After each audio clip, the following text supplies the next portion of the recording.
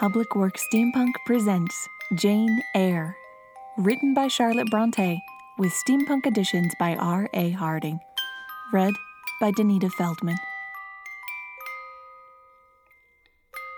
Chapter 19, in which Jane meets a strange fortune teller. The library looked tranquil enough as I entered it, and the Sibyl, if Sibyl she were, was seated snugly enough in an easy chair at the chimney corner. She had on a red cloak and a broad-brimmed hat tied down with a striped handkerchief under her chin. Perched atop the hat were old worn goggles. An extinguished candle stood on the table. She was bending over the fire and seemed reading in a little black book like a prayer book by the light of the blaze. She muttered the words to herself, as most old women do while she read. She did not desist immediately on my entrance. It appeared she wished to finish a paragraph. I stood on the rug and warmed my hands, which were rather cold with sitting at a distance from the drawing-room fire. I felt now as composed as ever I did in my life. There was nothing indeed in the woman's appearance to trouble one's calm. She shut her book and slowly looked up. Her hat brim partially shaded her face, yet I could see as she raised it that it was a strange one. It looked all brown and black. Elf locks bristled out from beneath a white band which passed under her chin and came half over her cheeks, or rather jaws. Her eye confronted me at once with a bold and direct gaze from behind a pair of spectacles that were as thick as a window pane. "Well, and you want your fortune told," she said, in a voice as decided as her glance, as harsh as her features. "I don't care about it, Sky Mother. You may please yourself, but I ought to warn you, I have no faith." "It is like your impudence to say so. I expected it of you. I heard it in your step as you crossed the threshold." "Did you? You've a quick ear." "I have, and a quick eye and a quick brain." "You need them all in your trade." "I do, especially when I have customers like you to deal with. Why don't you tremble?" "I'm not cold." "Why don't you turn pale?" "I'm not sick." "Why don't you consult my art?" "I'm not silly." The old crone nickered a laugh under her bonnet and bandage. She then drew out a short black pipe, and lighting it, began to smoke. Having indulged a while in this sedative, she raised her bent body, took the pipe from her lips, and while gazing steadily at the fire, said very deliberately, "You are cold, you are sick, and you are silly." "Prove it," I rejoined. "I will, in a few words. You are cold because you are alone. No contact strikes the fire from you that is in you. You are sick because the best of feelings, the highest and sweetest given to man, keeps far away from you. You are silly because, suffer as you may, you will not beckon it to approach, nor will you stir one step to meet it where it waits you." She again put her short black pipe to her lips and renewed her smoking with vigour. "You might say all that to almost anyone who you knew lived as a solitary dependent in a great house." "I might say it to almost anyone, but would it be true of almost anyone?" "In my circumstances." "Yes, just so, in your circumstances. But find me another precisely placed as you are." "It would be easy to find you thousands." "You could scarcely find me one. If you knew it, you are peculiarly situated. Very near happiness, yes, within reach of it. The materials are all prepared. There only wants a movement to combine them. Chance laid them somewhat apart. Let them be once approached, and bliss results." "I don't understand enigmas. I never could guess a riddle in my life." "If you wish me to speak more plainly, show me your palm." "And I must cross it with silver, I suppose?" "To be sure." I gave her a shilling. She put it in an old stocking foot which she took out of her pocket, and having tied it round and returned it, she told me to hold out my hand. I did. She approached her face to the palm and pored over it without touching it. "It is too fine," said she. "I can make nothing of such a hand as that, almost without lines. Besides, what is in a palm? Destiny is not written there." "I believe you," said I. "No," she continued. "It is in the face, on the forehead, about the eyes, in the lines of the mouth. Kneel and lift up your head." "Ah, now you are coming to reality," I said, as I obeyed her. "I shall begin to put some faith in you presently." I knelt within half a yard of her. She stirred the fire so that a ripple of light broke from the disturbed coal. The glare, however, as she sat, only threw her face into deeper shadow. Mine it illumined. I wished to reach up to adjust my mechanism and see deeper into shadow, but did hesitate, wondering if it was prudent. Instead, I clasped my hands in my lap. "I wonder with what feelings you came to me tonight," she said, when she had examined me a while. "I wonder what thoughts are busy in your heart during all the hours you sit in yonder room with the fine people flitting before you like shapes in a magic lantern. Just as little sympathetic communion passing between you and them as if they were really mere shadows of human forms, and not the actual substance. I feel tired often, sleepy sometimes, but seldom sad." "Then you have some secret hope to buoy you up and please you with whispers of the future?" "Not I. The utmost I hope is to save money enough out of my earnings to set up a school some day in a little house rented by myself." "A mean nutrient for the spirit to exist on, and sitting in that window seat. You see, I know your habits." "You have learned them from the servants." "Ah, you think yourself sharp. Well, perhaps I have. To speak truth, I have an acquaintance with one of them, Mrs. Poole." I started to my feet when I heard the name. "You have you?" thought I. "There is mischief in the business after all, then." "Don't be alarmed," continued the strange being. "She is a safe hand, is Mrs. Poole, close and quiet. Anyone may repose confidence in her. But as I was saying, sitting in that window seat, do you think of nothing but your future school? Have you no present interest in any of the company who occupy the sofas and chairs before you? Is there not one face you study, one figure whose movements you follow with at least curiosity?" "I like to observe all the faces and all the figures." "But do you never single one from the rest? Or it may be two?" "I do frequently, when the gestures or looks of a pair seem telling a tale. It amuses me to watch them." "What tale do you like best to hear?" "Oh, I have not much choice. They generally run on the same theme, courtship, and promise to end in the same catastrophe, marriage." "And do you like that monotonous theme?" "Positively I don't care about it. It is nothing to me." "Nothing to you? When a lady young and full of life and health, charming with beauty and endowed with gifts of rank and fortune, sits and smiles in the eyes of a gentleman you—" "I what?" "You know, and perhaps think well of." "I don't know the gentlemen here. I have scarcely interchanged a syllable with one of them. And as to thinking well of them, I consider some respectable and stately and middle-aged, and others young, dashing, handsome, and lively. But certainly they are all at liberty to be the recipients of whose smiles they please, without my feeling disposed to consider the transaction of any moment to me." "You don't know the gentlemen here? You have not exchanged a syllable with one of them? Will you say that of the master of the house?" "He is not at home." "A profound remark. A most ingenious quibble. He went away this morning and will be back here tonight or tomorrow. Does that circumstance exclude him from the list of your acquaintance? Blot him, as it were, out of existence?" "No, but I can scarcely see what Mr. Rochester has to do with the theme you had introduced." "I was talking of ladies smiling in the eyes of gentlemen, and of late so many smiles have been shed into Mr. Rochester's eyes that they overflow like two cups filled above the brim. Have you never remarked that?"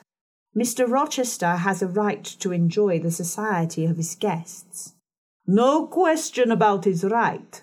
But have you never observed that, of all the tales told here about matrimony, Mr. Rochester has been favoured with the most lively and the most continuous? The eagerness of a listener quickens the tongue of a narrator. I said this rather to myself than to the fortune-teller, whose strange talk, voice, manner had by this time wrapped me in a kind of dream. One unexpected sentence came from her lips after another, till I got involved in a web of mystification and wondered what unseen spirit had been sitting for weeks by my heart, watching its workings and taking record of every pulse. "Eagerness of a listener," repeated she. "Yes, Mr. Rochester has sat by the hour, his ear inclined to the fascinating lips that took such delight in their task of communicating. And Mr. Rochester was so willing to receive and looked so grateful for the pastime given him. You have noticed this? Grateful? I cannot remember detecting gratitude in his face." "Detecting? You have analyzed, then, and what did you detect, if not gratitude?" I said nothing. "You have seen love, have you not? And looking forward, you have seen him married and beheld his bride happy?" "Humph! Not exactly. Your witch's skill is rather at fault sometimes." "What the devil have you seen, then?" "Never mind. I came here to inquire, not to confess. Is it known that Mr. Rochester is to be married?" "Yes, and to the beautiful Miss Ingram." "Shortly?" "Appearances would warrant that conclusion, and no doubt, though with an audacity that wants chastising out of you, you seem to question it, they will be a superlatively happy pair. He must love such a handsome, noble, witty, accomplished lady, and she probably loves him, or if not his person, at least his purse. I know she considers the Rochester estate eligible to the last degree, though, God's pardon me, I told her something on that point about an hour ago which made her look wondrous grave. The corners of her mouth fell half an inch. I would advise her suitor to look out. If another comes with a longer or clearer rent roll, he's dished." "But, mother, I did not come to hear Mr. Rochester's fortune. I came to hear my own, and you have told me nothing of it." "Your fortune is yet doubtful. When I examine your face, one trait contradicted another. Chance has given you a measure of happiness. That I know. I knew it before I came here this evening. She has laid it out carefully on one side for you. I saw her do it. It depends on yourself to stretch out your hand and take it up. But whether you will do so is the problem I study. Kneel again on the rug." "Don't keep me long. The fire scorches me." I knelt. She did not stoop towards me, but only gazed, leaning back in her chair. She began muttering. "The flame flickers in the eyes. One eye shines like dew. It looks soft and full of feeling. It smiles at my jargon. The other ticks like a pocket watch, counting the hours of the day upon your face. It is susceptible. It is sad. An unconscious fatigue weighs on the lid that signifies melancholy resulting from loneliness. It turns from me. It will not suffer further scrutiny. It seems to deny, by a mocking glance, the truth of the discoveries I have already made. To disown the charge both of sensibility and chagrin, its pride and reserve only confirm me in my opinion. As to the mouth, it delights at times in laughter. It is disposed to impart all that the brain conceives, though I dare say it would be silent on much the heart experiences. Mobile and flexible, it was never intended to be compressed in the eternal silence of solitude. It is a mouth which should speak much, and smile often, and have human affection for its interlocutor. That feature, too, is propitious. I see no enemy to a fortunate issue but in the brow, and the brow professes to say I can live alone if self-respect and circumstances require me so to do. I need not sell my soul to buy bliss. I have an inward treasure born with me, which can keep me alive if all extraneous delights should be withheld, or offered only at a price I cannot afford to give. The forehead declares, reason sits firm and holds the reins, and she will not let the feelings burst away and hurry her to wild chasms. The passions may rage furiously like true heathens as they are, and the desires may imagine all sorts of vain things. But judgment shall still have the last word in every argument, and the casting vote in every decision. Strong wind, earthquake, shock, and fire may pass by, but I shall follow the guiding of that still small voice which interprets the dictates of conscience. Well said, forehead. Your declaration shall be respected. I have formed my plans. Right plans, I deem them.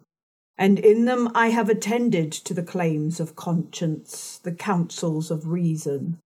I know how soon youth would fade and bloom perish, if in the cup of bliss offered but one dreg of shame or one flavour of remorse were detected. And I do not want sacrifice, sorrow, disillusion. Such is not my taste.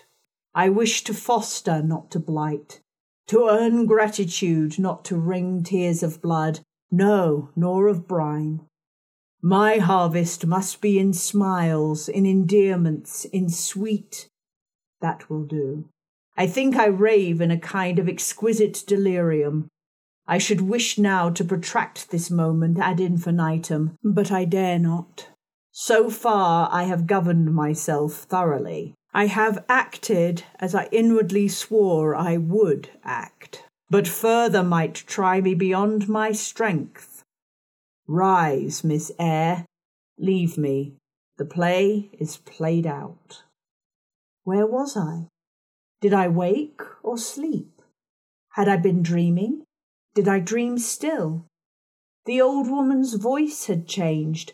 Her accent, her gesture, and all were familiar to me as my own face in a glass, as the speech of my own tongue.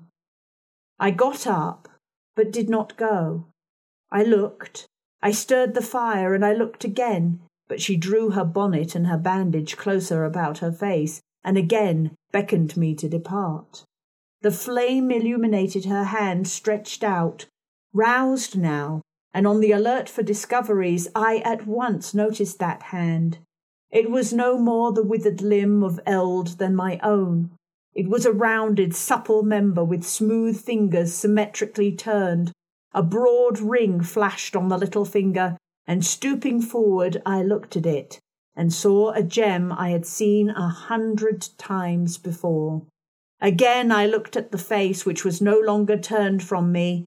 On the contrary, the bonnet was doffed, the bandage displaced, the head advanced, and the thick spectacles dropped off. "Well, Jane, do you know me?" asked the familiar voice. "Only take off the red cloak, sir, and then—" "But the string is in a knot. Help me. Break it, sir. There, then. Off, ye lendings!" And Mr. Rochester stepped out of his disguise. "Now, sir, what a strange idea." "But well carried out, eh? Don't you think so? With the ladies you must have managed well, but not with you. You did not act the character with me." "What character did I act? My own?" "No, some unaccountable one. In short, I believe you have been trying to draw me out, or in. You have been talking nonsense to make me talk nonsense. It is scarcely fair, sir." "Do you forgive me, Jane?" "I cannot tell till I have thought it all over. If, on reflection, I find I have fallen into no great absurdity, I shall try to forgive you. But it was not right." "Oh, you have been very correct, very careful, very sensible." I reflected, and thought, on the whole, I had. It was a comfort, But indeed I had been on my guard almost from the beginning of the interview. Something of masquerade I suspected. I knew fortune-tellers did not express themselves as this seeming old woman had expressed herself. Besides, I had noted her feigned voice, her anxiety to conceal her features. But my mind had been running on Grace Poole, that living enigma, that mystery of mysteries, as I considered her. I had never thought of Mr. Rochester. "Well," said he, "what are you musing about? What does that grave smile signify?" "Wonder and self-congratulation, sir. I have your permission to retire now, I suppose?" "No, stay a moment, and tell me what the people in the drawing-room yonder are doing." "Discussing the fortune-teller, I dare say." "Sit down. Let me hear what they said about me." "I had better not stay long, sir. It must be near 11 o'clock. Oh, are you aware, Mr. Rochester, that a stranger has arrived here since you left this morning?" "A stranger? No. Who can it be? I expected no one. Is he gone?" "No. He said he had known you long, and that he could take the liberty of installing himself here till you returned." "The devil he did! Did he give his name?" "His name is Mason, sir, and he comes from the West Indies, from Spanish Town in Jamaica, I think." Mr. Rochester was standing near me. He had taken my hand as if to lead me to a chair. As I spoke, he gave my wrist a convulsive grip. The smile on his lips froze. Apparently a spasm caught his breath. "Mason, the West Indies," he said, in a tone one might fancy an automaton with speech would pronounce its single words. "Mason, the West Indies," he reiterated, and he went over the syllables 3 times, growing in the intervals of speaking whiter than ashes. He hardly seemed to know what he was doing. "Do you feel ill, sir?" I inquired. "Jane, I've got a blow. I've got a blow, Jane." He staggered. "Oh, lean on me, sir." "Jane, you offered me your shoulder once before. Let me have it now." "Yes, sir, yes, and my arm." He sat down and made me sit beside him. Holding my hand in both his own, he chafed it, gazing on me at the same time with the most troubled and dreary look. "My little friend," said he, "I wish I were in a quiet island with only you, and trouble and danger and hideous recollections removed from me." "Can I help you, sir? I'd give my life to serve you." "Jane, if aid is wanted, I'll seek it at your hands. I promise you that." "Thank you, sir. Tell me what to do. I'll try at least to do it." "Fetch me now, Jane, a glass of wine from the dining-room. They will be at supper there, and tell me if Mason is with them and what he is doing." I went. I found all the party in the dining-room at supper, as Mr. Rochester had said. They were not seated at table. The supper was arranged on the sideboard.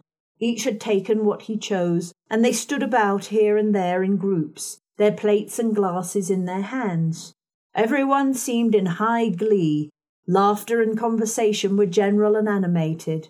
Mr. Mason stood near the fire talking to Colonel and Mrs. Dent, and appeared as merry as any of them. I filled a wine-glass. I saw Miss Ingram watch me frowningly as I did so. She thought I was taking a liberty, I dare say, and I returned to the library. Mr. Rochester's extreme pallor had disappeared, and he looked once more firm and stern. He took the glass from my hand. "Here's to your health, ministering spirit," he said. He swallowed the contents and returned it to me. "What are they doing, Jane?" "Laughing and talking, sir." "They don't look grave and mysterious as if they had heard something strange?" "Not at all. They are full of jests and gaiety."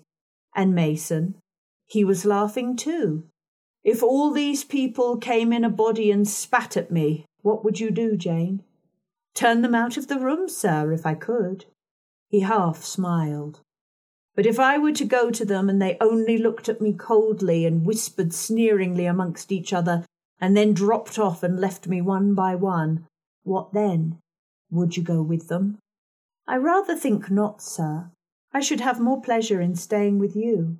"To comfort me?" "Yes, sir, to comfort you as well as I could." "And if they laid you under a ban for adhering to me?" I probably should know nothing about their ban, and if I did, I should care nothing about it. Then you could dare censure for my sake? I could dare it for the sake of any friend who deserved my adherence, as you, I am sure, do. Go back now into the room. Step quietly up to Mason and whisper in his ear that Mr. Rochester is come and wishes to see him. Show him in here, and then leave me. Yes, sir. I did his behest. The company all stared at me as I passed straight among them. I sought Mr. Mason, delivered the message, and preceded him from the room. I ushered him into the library, and then I went upstairs.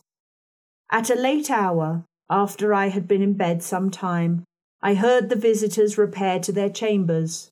I distinguished Mr. Rochester's voice, and heard him say, "This way, Mason, this is your room."